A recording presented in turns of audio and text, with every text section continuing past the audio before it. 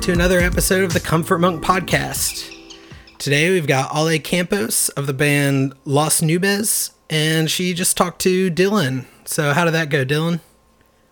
It was great, man. I got kind of put onto her music from a few friends here in Colombia. She and the rest of the band are down in Miami, and they seem to be just doing really well there. She is part of the staff at a really great record store in Miami called Sweat Records that we talked about a good bit. And that record store is also like a DIY event space as well. And but yeah, they're just this awesome band. It's kind of like fuzzy, punchy little tunes with like just earworms for days. Like it's super catchy, but also just like it's got a lot going for it. I really enjoy it. But they've been doing really cool stuff. They've been playing a bunch of festivals or, pre-pandemic. And I saw that, blanking on the name of it, but some really big looking festivals going on in Miami that they're going to be part of the bill for. And it's just got an insane lineup. So check out, their Instagram and all of their websites to just see what's going on. I think now that everybody's getting vaccinated, dipping their toes back into performing again like the rest of us. So if you're in a position to, you should definitely try to check them out, but check out their records as well. They're just awesome, and it was really great getting to talk to her. Awesome. Looking forward to it. Y'all enjoy.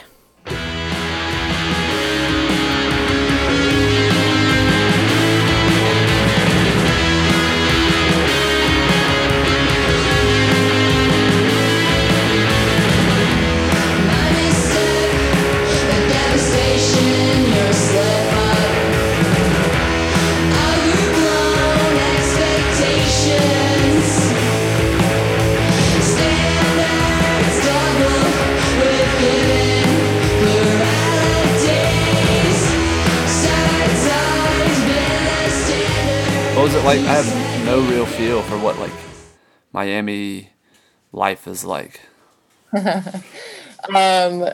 So it's Miami. It's like what you could imagine it to be, like that movie side of it. But I tend to stay away from a lot of those areas, and locals don't go to South Beach or to the places that, Wynwood and all that. But I try to just kind of, go to all the seedy places. Right. I work at a record store in a part of Miami called Little Haiti. And the drummer of Las Nubes is actually co-owner of the record store, and we both work there together, and I've been there for 7 years. It's called Sweat Records. Yeah, that was what I was gonna ask. Yeah, that's like a kind of legendary spot from what I can tell. Yeah, we've been around for, I want to say, almost 16 years now this year. Wow, that's incredible. Yeah, I mean, considering that, they started up right when, downloading music and online streaming started, popping off. And the fact that they survived through all that is very, very impressive. Yeah, absolutely. So when, a town like Miami, is it sort of like Atlanta and these other places where yes, it's a big city, so there's plenty of spots to play when you're a young kid first getting into music, but is it very connected, or does it feel like it's kind of harder to find your crew there? I don't know. I feel like for me, my personal experience, it is pretty connected. I started playing in bands when I was 15, and I feel like back when I was starting off and when I was a teenager, there were way more all ages spaces and more DIY spots for shows. However, that's not really the case anymore, unfortunately. A lot of smaller DIY venues have closed down over the years, and unfortunately, it's mostly just kind of a bar scene down here. So I can't speak for, a teenager's experience right now in the music scene in Miami. But when I was growing up, it was, I think, a lot easier to start off much younger and like play. There were more spaces available for us to do our thing. Right. Yeah. That's pretty crucial to just find your, whatever your road into getting out there and actually performing is. Were you doing Los Nubes from the jump, or was that, were there bands along the way? Oh yeah, I've been in a million bands. Gotcha. My my first band I played drums in, and we were not very good. And then later on, I just was joining other bands and would play different instruments like bass, and this is actually, I would say, the second band that I've played guitar in. First band that I've actually taken on, the role as a songwriter and producer, I guess. I don't even know what that word means sometimes. Yeah. And I don't know, like, just bouncing back real quick to that whole like all ages thing. We try to do that at Sweat as much as possible. It is an all ages venue, and we try to make it a safe space for your younger kids to come and like express themselves and like, play their first show if they want to. And then we also like have the space open for local bands to, consign their merch with us and stuff like that. So I don't know. We're trying. Yeah, that's awesome. Yeah, we're in Columbia, South Carolina, and there's a record shop that's similarly really thoughtful towards, just having like really hard to beat consignment setups for local artists, and they also just push it really hard. Yeah, Papa Jazz is the one here. I love Papa Jazz. So fun fact, I used to go to Columbia a lot. Okay. And I would go to shows there like all the time. Like I was friends with They Eat Their Own God dudes. Oh yeah. And my friends Uni and Ryan had a band together called Fuck Mountain. And yeah, I would just go and hang out there a lot with them, and I've played shows there a few times. That's awesome. Yeah, those are all amazing people. I know Uni and Ryan well, but I don't know They Eat Their Own God personally, but I think they are possibly the only band I've ever seen use a theremin live. So they're memorable. For sure. Yeah, they're awesome. Yeah. Well, that's awesome to hear. Small world for sure. So those bands you were in prior to, taking on your first band where you're, the primary songwriter and, string puller, were those other bands, were they getting to tour much, or were you more localized to the Miami area? I didn't really start. I mean, yes, I toured with my other bands, just not as much as I do with Las Nubes. So I used to play in this band called Wastelands, and I always wanted to tour more. However, unfortunately, my bandmates couldn't really, I don't know how to say this nicely, so I'm just going to say it. They couldn't really get their shit together. So it was a little hard to organize things with them a lot of the time. So we were able to do one tour that lasted, I think, a week.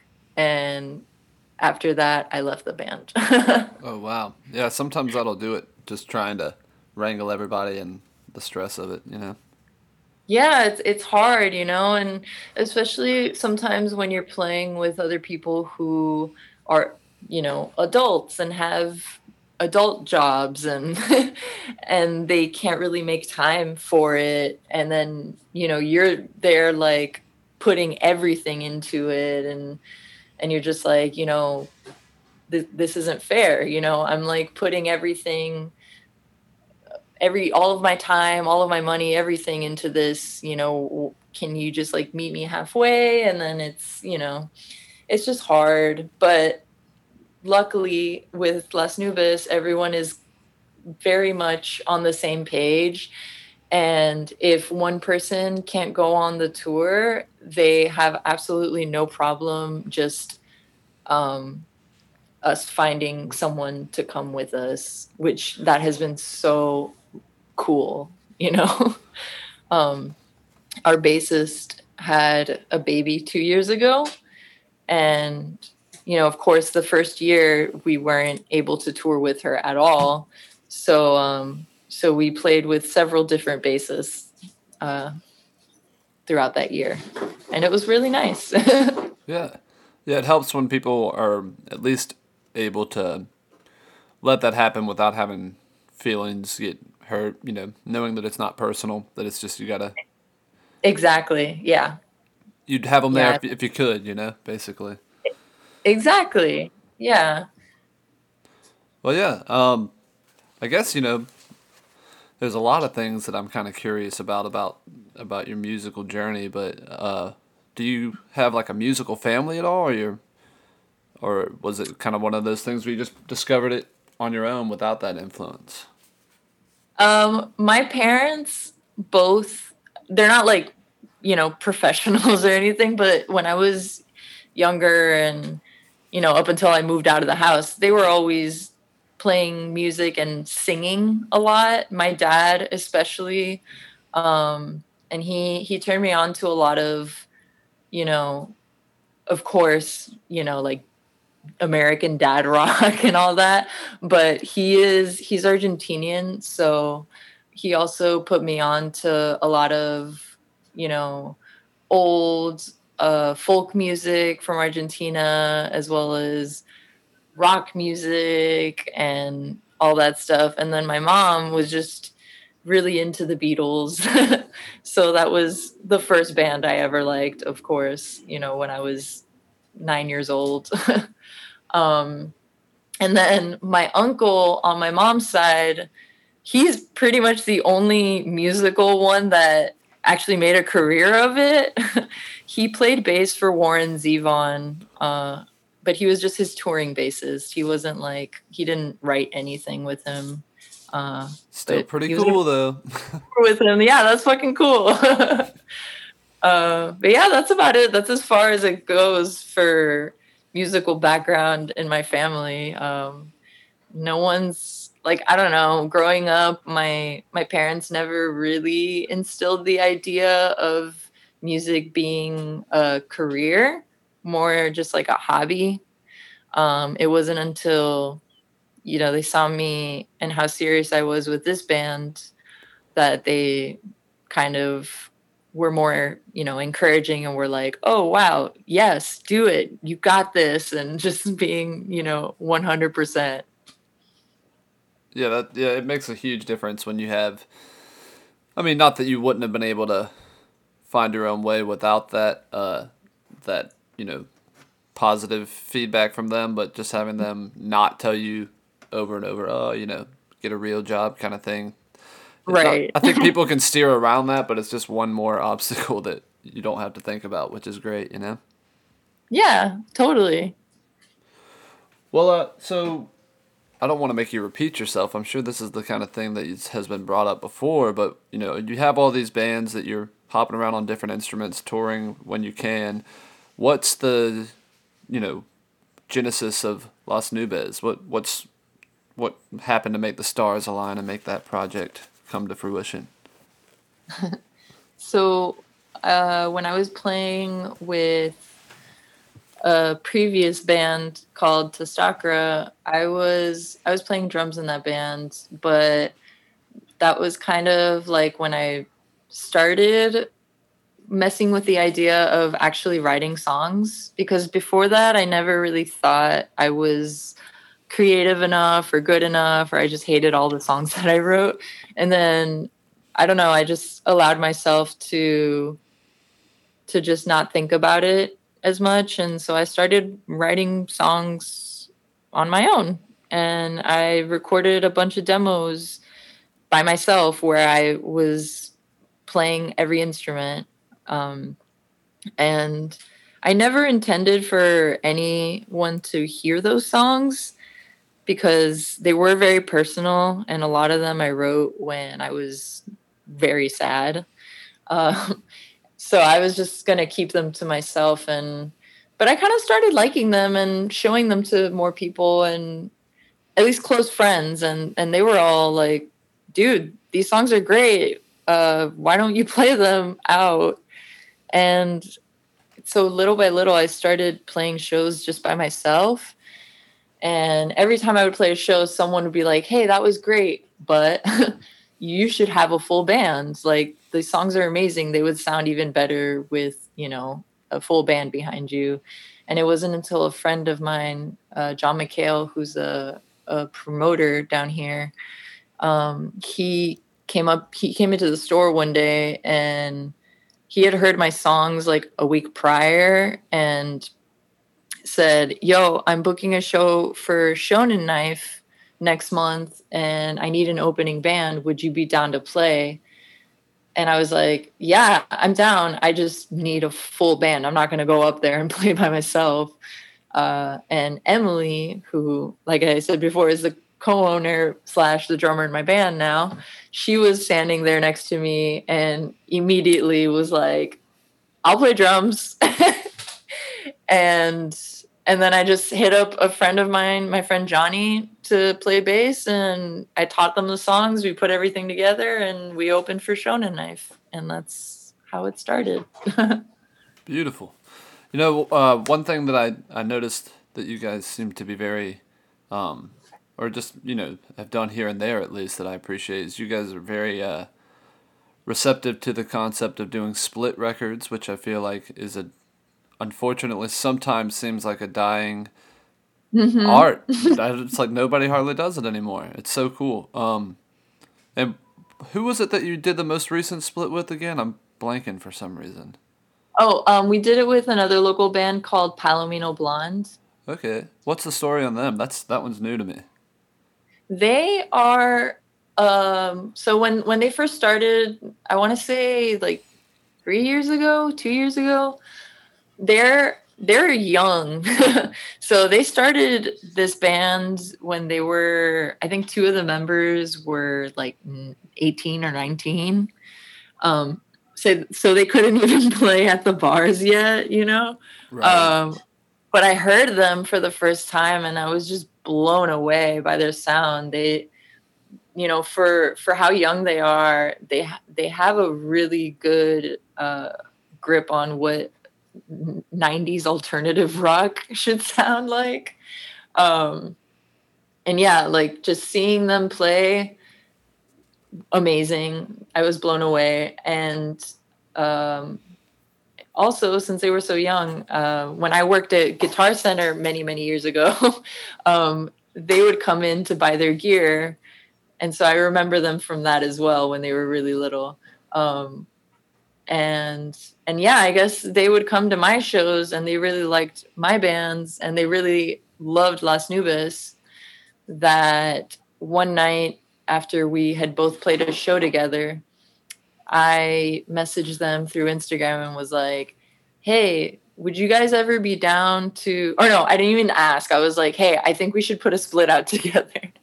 And they responded, "Oh my God, we were literally just talking about that too. Let's do it." And Wow. yeah. That's perfect. Yeah, it was meant to be. And Yeah. I wanted to ask you this earlier, but it slipped my mind at the time. But have you been able to spend much time in Argentina? So I used to go a lot when I was a kid, and the last time I went, I was 17. So I haven't been able to go, in 13 years. Unfortunately, it's so expensive to fly over there. I think a flight, like round trip flight, costs $1,000 or something crazy like that. Wow. Yeah, so I haven't been able to go back, but I really want to. And as soon as, tours start happening again, we are 100% doing a tour in Argentina. We have a lot of friends down there. We know a lot of bands down there that would be down to, play with us, I think. And yeah, it's going to happen. Yeah, that sounds amazing. Have you all been able to get out of the States much as a band? I mean, Yeah, we went to Mexico in January last year, just before everything shut down. So it was kind of like our last hurrah, and it was incredible. so was it for a run of dates or a festival gig? What was the No, agenda? we just wanted to go on tour in Mexico, and we made it happen. Gabriel, our guitarist slash sometimes bassist slash manager, um, he made it happen because he had been there with his band several times in the previous years. He used to play in a band called Zeta, and they're from Venezuela. And yeah, we played for 5 days, 5 shows, and a shit ton of live sessions. That is awesome. Yeah. Um, do you think that do you got any other, I guess, bucket list countries that you'd like to tour in? I mean, I'm sure the list is sprawling, but any that come to mind is particularly interested in getting to eventually, other than Argentina? So in the beginning of 2020, we had begun to book a tour for Europe to go in November. That, of course, did not happen. So definitely Europe. We want to go to Spain, France, Italy, all those places. I would love to play in Australia. I would just love to see Australia. um, and I don't know, Japan, Brazil. There's a lot of places, man. Like, there's so many places that I want to go. Yeah, you start thinking about it, and it's just like, well, damn, I'd love to see all of the Everywhere. world with a guitar. Yeah. I feel like, the Spanish speaking countries should be first. And then, the rest of the world. Yeah, I think I'm right there with you. For some reason, I'm very, very drawn to tour in those areas as well. It just seems like a place. I mean, there's rich musical history everywhere, but that's a musical history that I feel really, really drawn to and curious about. It would be so exciting to just be there and hearing it in person. Yeah. And like, honestly, folks in Latin America are so incredibly stoked when bands from the States go to play, from bands anywhere go to play. They just love music. They have this appreciation, this admiration for it, and they'll take care of you, like you go out there and you're going to want to just go back. Mexico was amazing, and everyone that went to our shows was a really just like beautiful, sweet people. Yeah, I feel like that would just be such a rewarding experience getting down there. I mean, so you've been pretty tuned into like the DIY touring and connecting the dots in that way for, I mean, at least not to speak for you, but from my perspective, it seems like you guys have always had a really, good feel for how to manage making those connections happen, even in, cities you've never been in before. Do you feel like what was that like for you when you were first dipping your toes into, you know, DIY touring? Was it kind of, I don't know, what was that process like for you? I feel like it's always a little different for everybody. The first time I ever went on tour, I want to say I was 20, 21. It was incredibly DIY, and it was for this band, a power violence band that I played in, called Lab Rats, and I played guitar. And so I was still kind of learning at that moment, still just kind of figuring it out. I had only really played local shows at that point, and then we decided to do a mini Florida tour. And I think we played maybe one Carolina city. I can't remember which one. And then that's when I started meeting people in every city. Like, I made sure that every night that we played a show, I made at least one friend in a different city.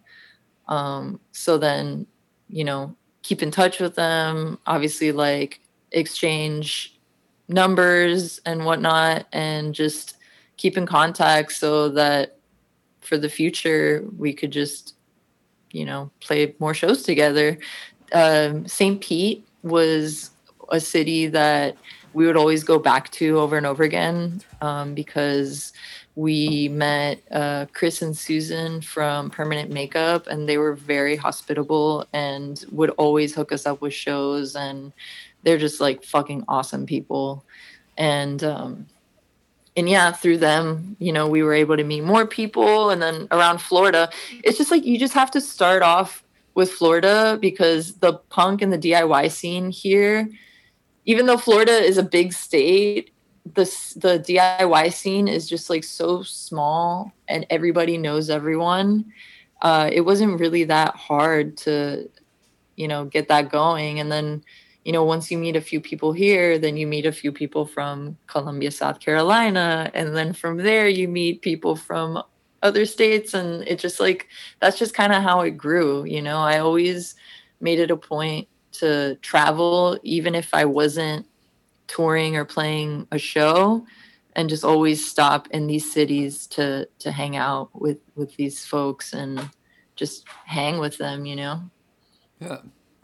Yeah, it's funny to hear you say that about the the DIY scene in Florida. I always kind of, from an outside perspective, you see things like the Fest and just thinking about Gainesville, and it seems like it's a big pocket of like a fairly large DIY scene. But I guess it's called it's all perspective. But yeah, so what in comparison, like how far is Gainesville from Miami? It's only about 5 and some change hours, like 5-ish hours. Yeah, I'd play shows there all the time. Oh, and when I say like that the DIY scene is small, I mean like in the sense of when people say, "Oh, what a small world," it's like the world is fucking huge, but you somehow know all these people. So like the scene, really, the DIY music scene in Florida is fucking huge, and there's like a lot going on. But within that community, there's like these pillars of people and everyone is just interconnected with each other. And it's like, if one person can't play a show or can't hook you up, just hit up my homie, like so and so, and he'll hook you up, or like hit up this chick and like they'll help you out, whatever. Like, everyone's always just willing to help, and that's what I really have always loved about the music scene here. Nice, yeah. It's easy for me to forget that Florida's just a pretty freaking big state, like, so like I was not expecting you to say that Gainesville was 5 and some change. Like that's so much further than any of the bigger music towns in South Carolina are from each other. We're all like 2-ish hours away from the next town where you might play a show in South Carolina or North Carolina. We're an hour from Charlotte, 2 hours from Charleston, 4 hours from Atlanta. I remember one time I was staying with Ryan and Uni in Columbia, and we decided to go to Charlotte to see a show that night, and we drove there and then drove back. And I was like, wow, I could never do this in Miami, because Miami, like from Miami to Orlando, it's 3.5 hours. And from Miami to Gainesville, it's like 5.5. And to Tallahassee, it's like 10 hours. It's crazy. It's huge, this state.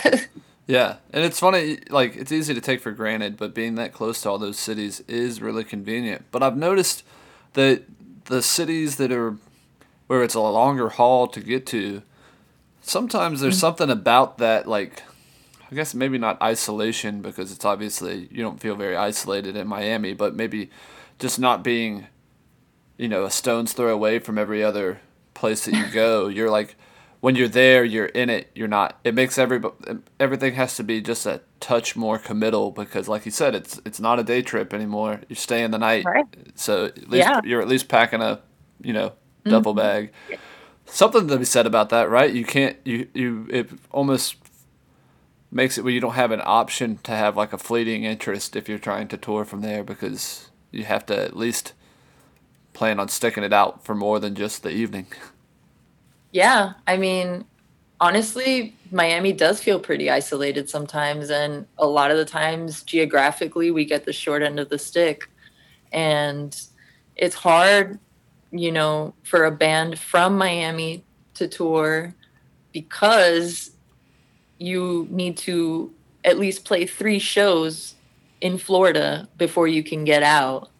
It's not really worth it just to go from here straight to Atlanta, or I think from here to Columbia, it's about 10 or 11 hours. Yeah, that sounds right. So, yeah, so it's like it's more worth it if you're from here to maybe start in St. Pete or start in Orlando, and then from Orlando hit St. Augustine or hit Gainesville. And then it turns into this thing where you're like, okay, so we're going to play 2 shows in Florida in the beginning. And then like you map out this whole tour. And then on the way back, you have to play another 2 shows. So that's already 4 shows of your tour that have to be in Florida. Or else it's just not worth it because of the long drive, So yeah, I would say for the longest time, I've felt like we've gotten the short end of the stick, but I am not just me, my entire band waves the Miami flag very proudly, and we're always making it a point to tell folks like, hey, you need to come down and play. Like, seriously, we will show you an amazing time. You will have so much fun.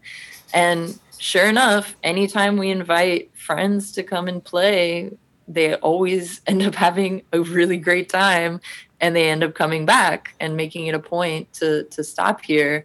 Like our friends in Calyx from Pittsburgh, the last time they came, they stayed for I think 3 days Wow. before they played a show because you just want to hang, and it's Miami's so fun. We've got the beach, but again, not South Beach. You go to the locals beach when you're with us. Hell yeah. And we've got good food. And what I love about Miami that's so different than any other city I've been to, at least here in the States, is that it's so incredibly rich with culture, and it feels like you're in another country sometimes. Like you drive around Little Havana and every sign is in Spanish. You drive around Little Haiti and every sign is in Creole. It's like you feel like you're in another part of the world, and it's really cool. And I think people enjoy seeing that, when they come here. It takes them by surprise. Definitely. And like you're saying about them staying there for 3 days, like as much as it feels great to be feeling like you're, a workhorse in the sense of, every night's a new city, a new gig, you don't really get to see any of those towns for their, like, really experience them if you're just in, play the show, and leave, which is, of course, the show might be amazing, but if you ask somebody, like, what your experience with that city was, and they were only there for 24 hours and half the time was at a venue, they don't really have any feel for what that city's like. So having those off days are amazing to be able to, the best times I've ever had traveling and playing music are usually when we have at least, just enough off time to like explore and get to know a place that otherwise we hadn't really experienced, So hopefully if you go over and do Argentina or Europe, you make a little bit of time for being off the clock and just getting to actually experience the towns. I want to say yes for sure, but that's probably not going to happen because Gabriel, when Gabriel was booking our Mexico tour, me, Emily, and I were here thinking like, oh my God, we're going to Mexico. We're going to see all this cool shit and we're going to climb on top of this pyramid and blah, blah, blah. And then it was like, nope, wake up at 7 a.m., go to a live session, sit in traffic for 2 hours, go do an interview while in traffic, do another interview while eating lunch, then go sound check, then play the show, get home at 3 a.m., wake up at 7 a.m. again the next day. And it was like that for all 5 days. And I was like, why? Right. Well, obviously, it you'll always have the mementos of that tour, that you have all the live sessions and all of that. And there's nothing wrong with doing all that, but I think, every once in a while you got to treat yourself, because the shows are amazing, but having a little bit of, just get a micro vacation within the tour. Don't call it a full-on tourcation, but just a moment of turning it off and just enjoying yourself, Trust me. I would have loved nothing more than to have at least one day off.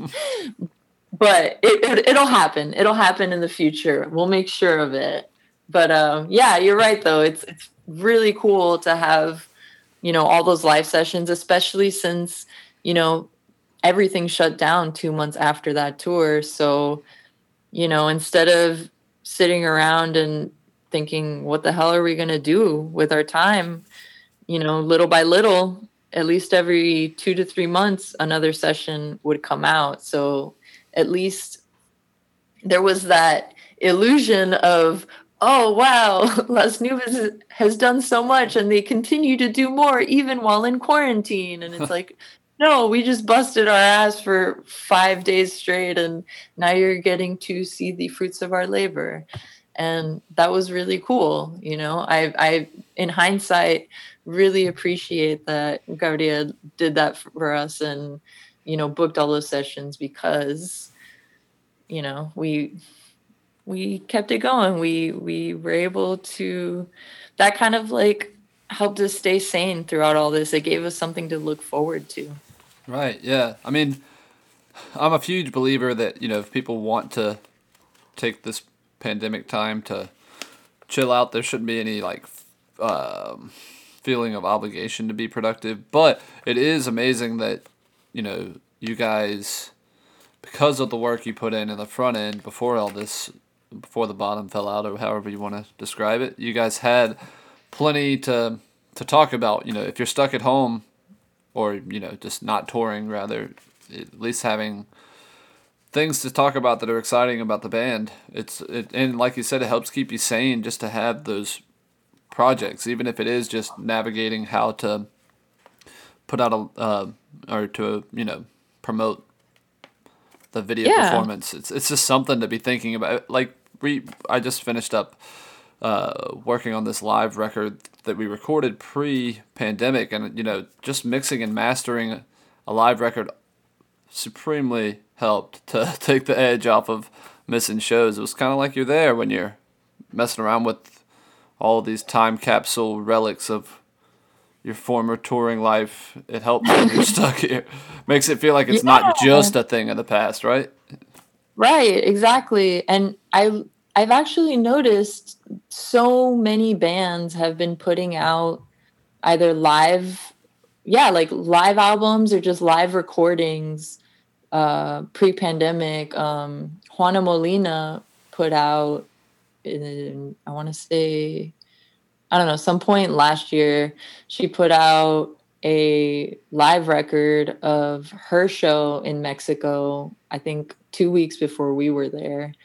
And it's incredible. And I think, Torch is putting out a vinyl of a live show that they played before quarantine. And I think it's really cool. It's especially, working at a record store and selling these records, it's like, I'm hearing them and I get to recommend them to customers and be like, dude, this is amazing. You should listen to it and it'll make you feel like you're there.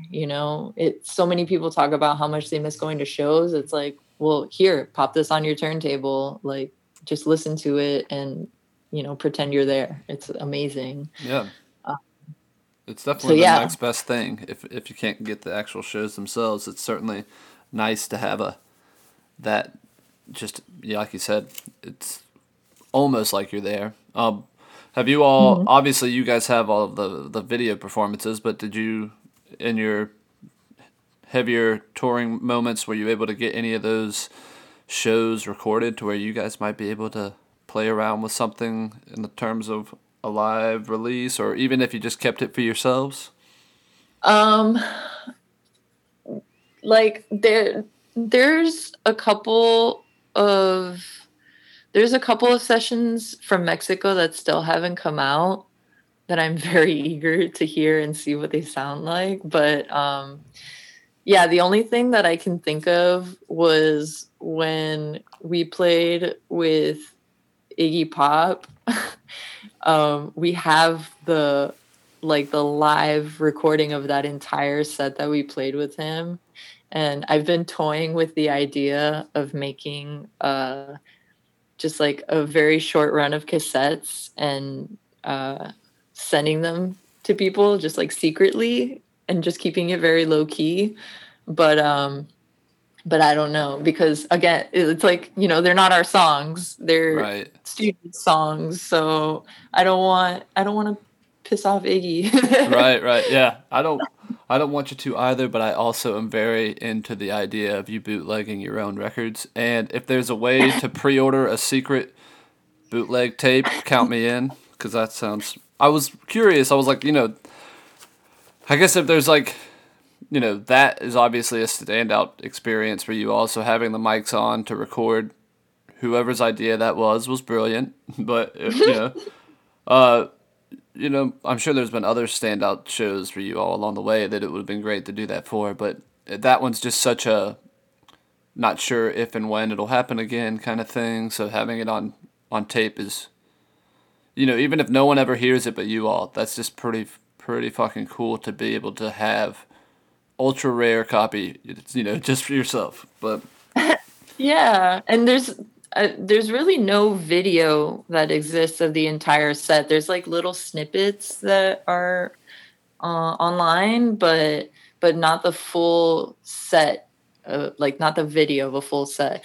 But there is an audio recording of it. And he was cool enough to let us play one of our own songs to start off the set.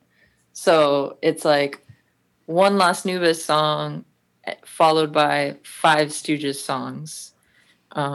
So that's pretty cool. Yeah, that is pretty neat. Where was that show at? I know I'm assuming it was in Florida. Yeah, so it was during Miami Art Week, or also known as Art Basel. It wasn't at a venue. It was like they kind of made the space a venue for the night. There's an area in Miami called the Design District, and it's basically just a bunch of high fashion shops, like Louis Vuitton, Dior, Gucci, all that shit. So they set up an area that was not occupied and made it a venue, and made the event for Gucci. That's pretty cool. Did Iggy get turned on to you all from the record shop, or how did y'all cross paths? Yeah, so I don't know exactly when the first moment he came into the record store was, but there was at one point when Sweat was still in the early stages that we needed a new air conditioner. And he basically we asked him if we could use his image to sell t-shirts to fundraise for our AC, and he was like, yeah, absolutely, go for it. So he basically paid for our air conditioner.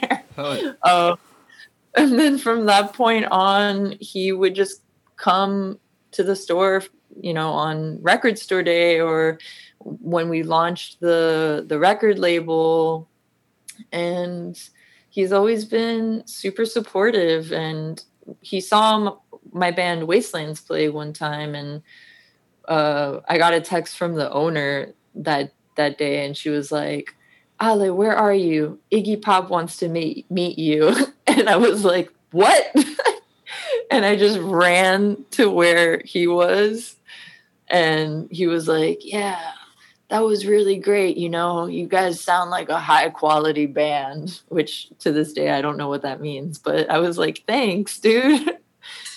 And he's always just been so nice, and he always has remembered me, and always, asks, how's the band doing? And yeah, he's just a really very sweet person.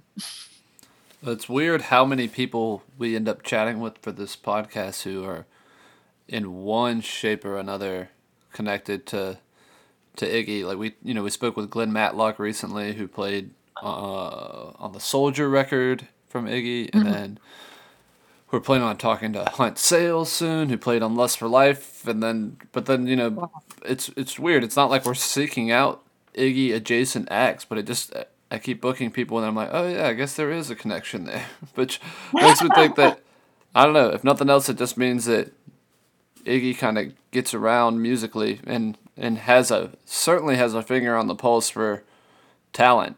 Obviously you guys are incredibly talented, and he noticed it, and he's just had a pretty good track record for linking up with people who are bringing a lot to the table.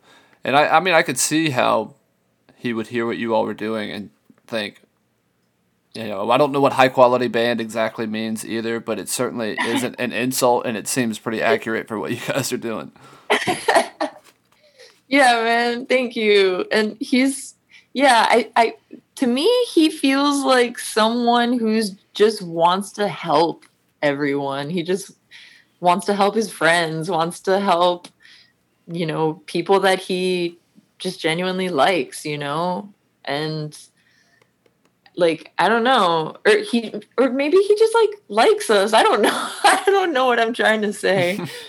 But yeah, he asked me to be in one of his music videos, and I did that too. So he's just like, I like your tattoos and your haircut. Do you want to be in my video? I was like, yeah, dude, for sure. Yeah, that's I don't know.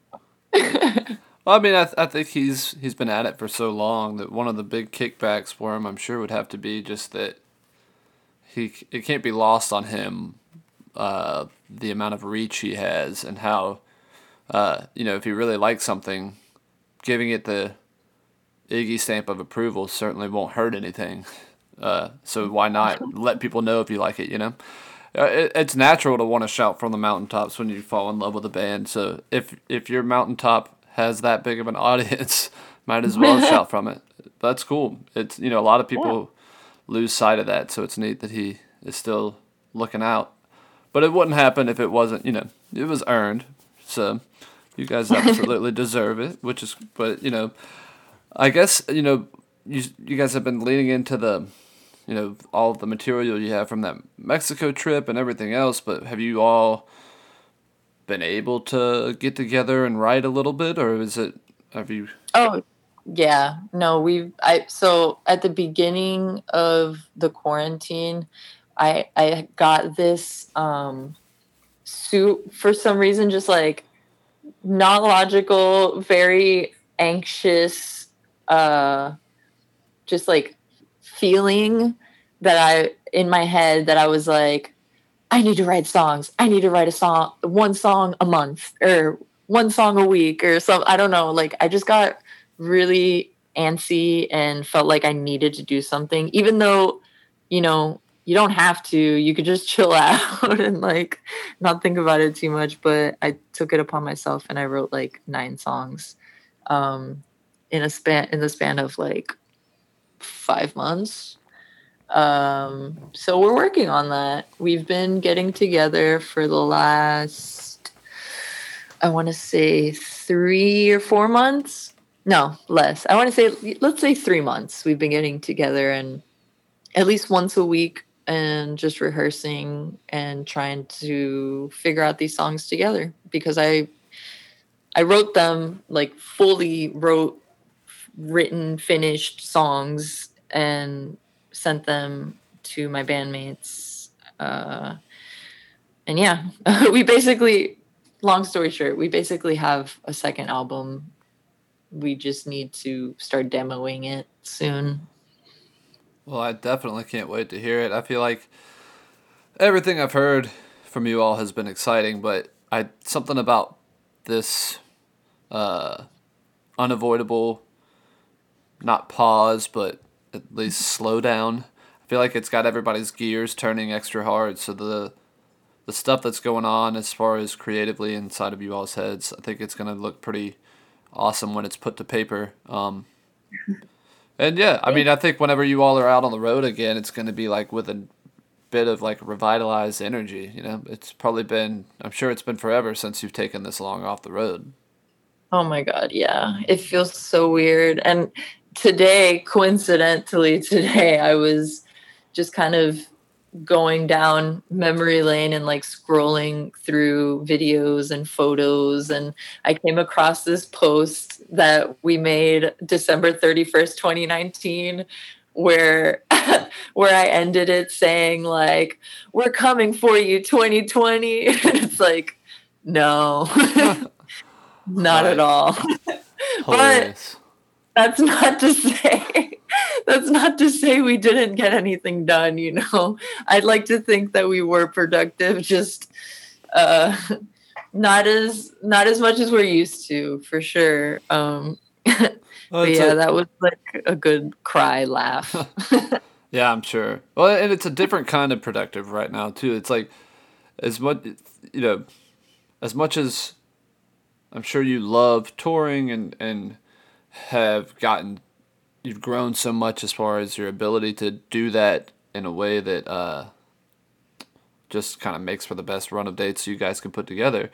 But it's something that's kind of all consuming, right? It makes it almost hard to have any mental energy left to put into, well, how do we do all of the other things that go into being a band, some of which, you know, I personally have like a love-hate relationship with some of the necessary things to go, you know, keeping up with social media, doing all that. It's like, it's necessary, but sometimes you're like, oh, like, I wish that I lived 30 years ago when this wasn't a thing, so it just was one less thing to navigate. But it's like, it's kind of forced us all to find ways to make that, because basically, like, every band is kind of like living on the internet temporarily, and like, I know. It's made, at least for me, it's made me think about how do I make that something I can enjoy and not just think of as a chore. Like, you got to be creative with it to where it doesn't just feel like, all right, here's another post about the thing, you know. So it's like,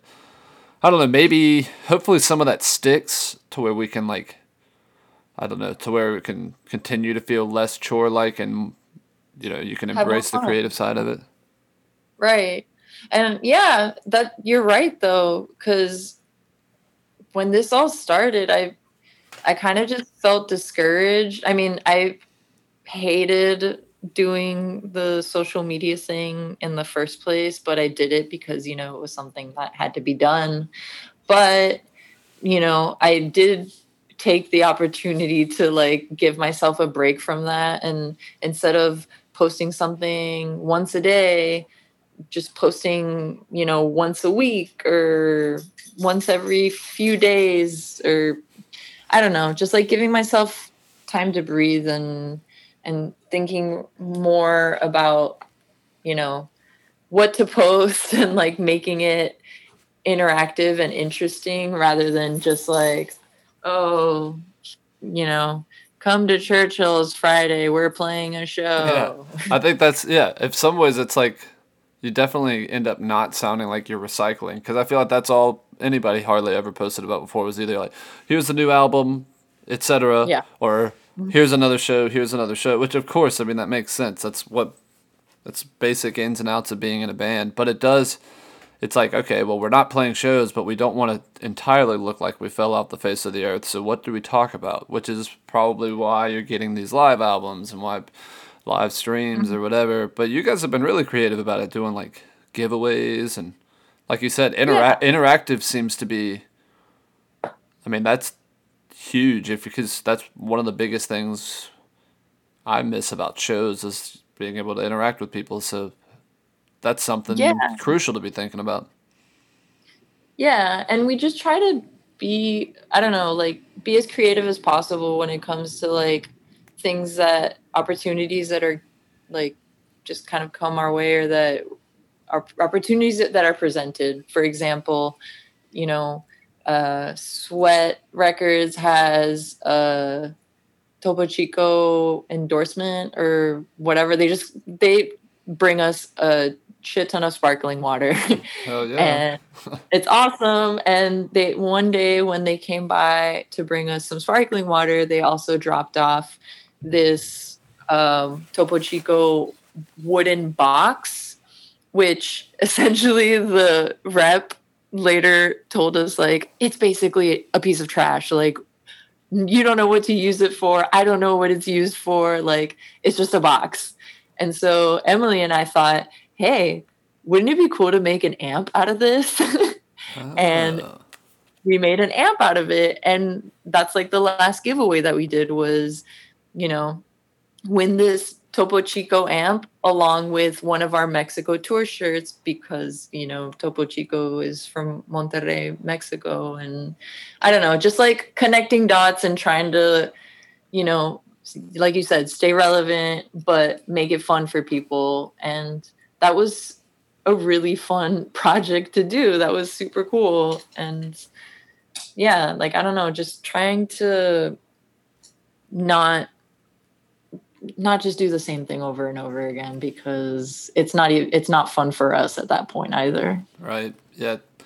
Yeah. I had no idea that was something you guys built. I just thought it was just maybe something extra from the practice space. That's way cooler. I mean, it was cool before, but even more of a personal touch to it. That's really neat. Yeah. Well, assuming that the world goes back to some version of normal, hopefully you all can come through Colombia again, because unfortunately I've never had the chance to see you all play live. I would love to change that. And if you're ever looking to come through, and I mean, I know you know Ryan and Uni, but I'm always around too if you need another connection for trying to make something happen.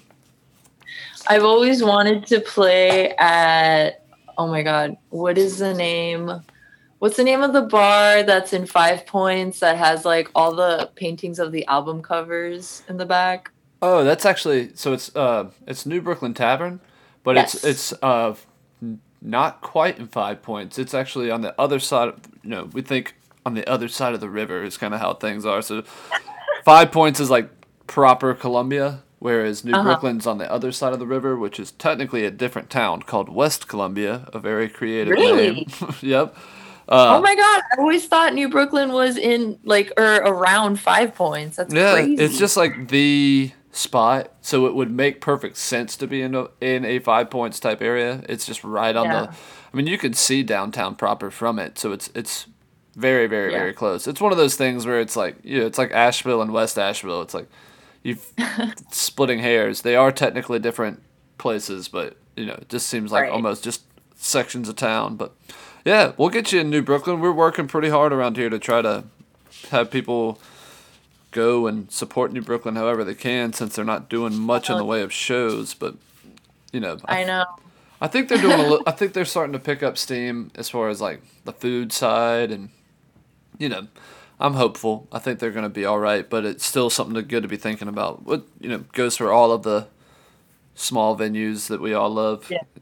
If there's ever a time to buy a T-shirt from the bar that you've been at 1,000 times, now might be the time. Exactly. Well, yeah. But yeah, that's awesome. Well, I've always wanted to play there. Thank you. Oh, yeah. I'm sure that could happen so easily. I mean, I'm sure that you've probably come very close to playing there already. But yeah, it's like one of those things when things go back to normal-ish. It's like all the things you've been putting off, you really want to do them now. You know. Oh yeah, for sure. But yeah, please stay in touch, and thanks again for being down to come on the show, even after you had kind of a shitty night of car issues.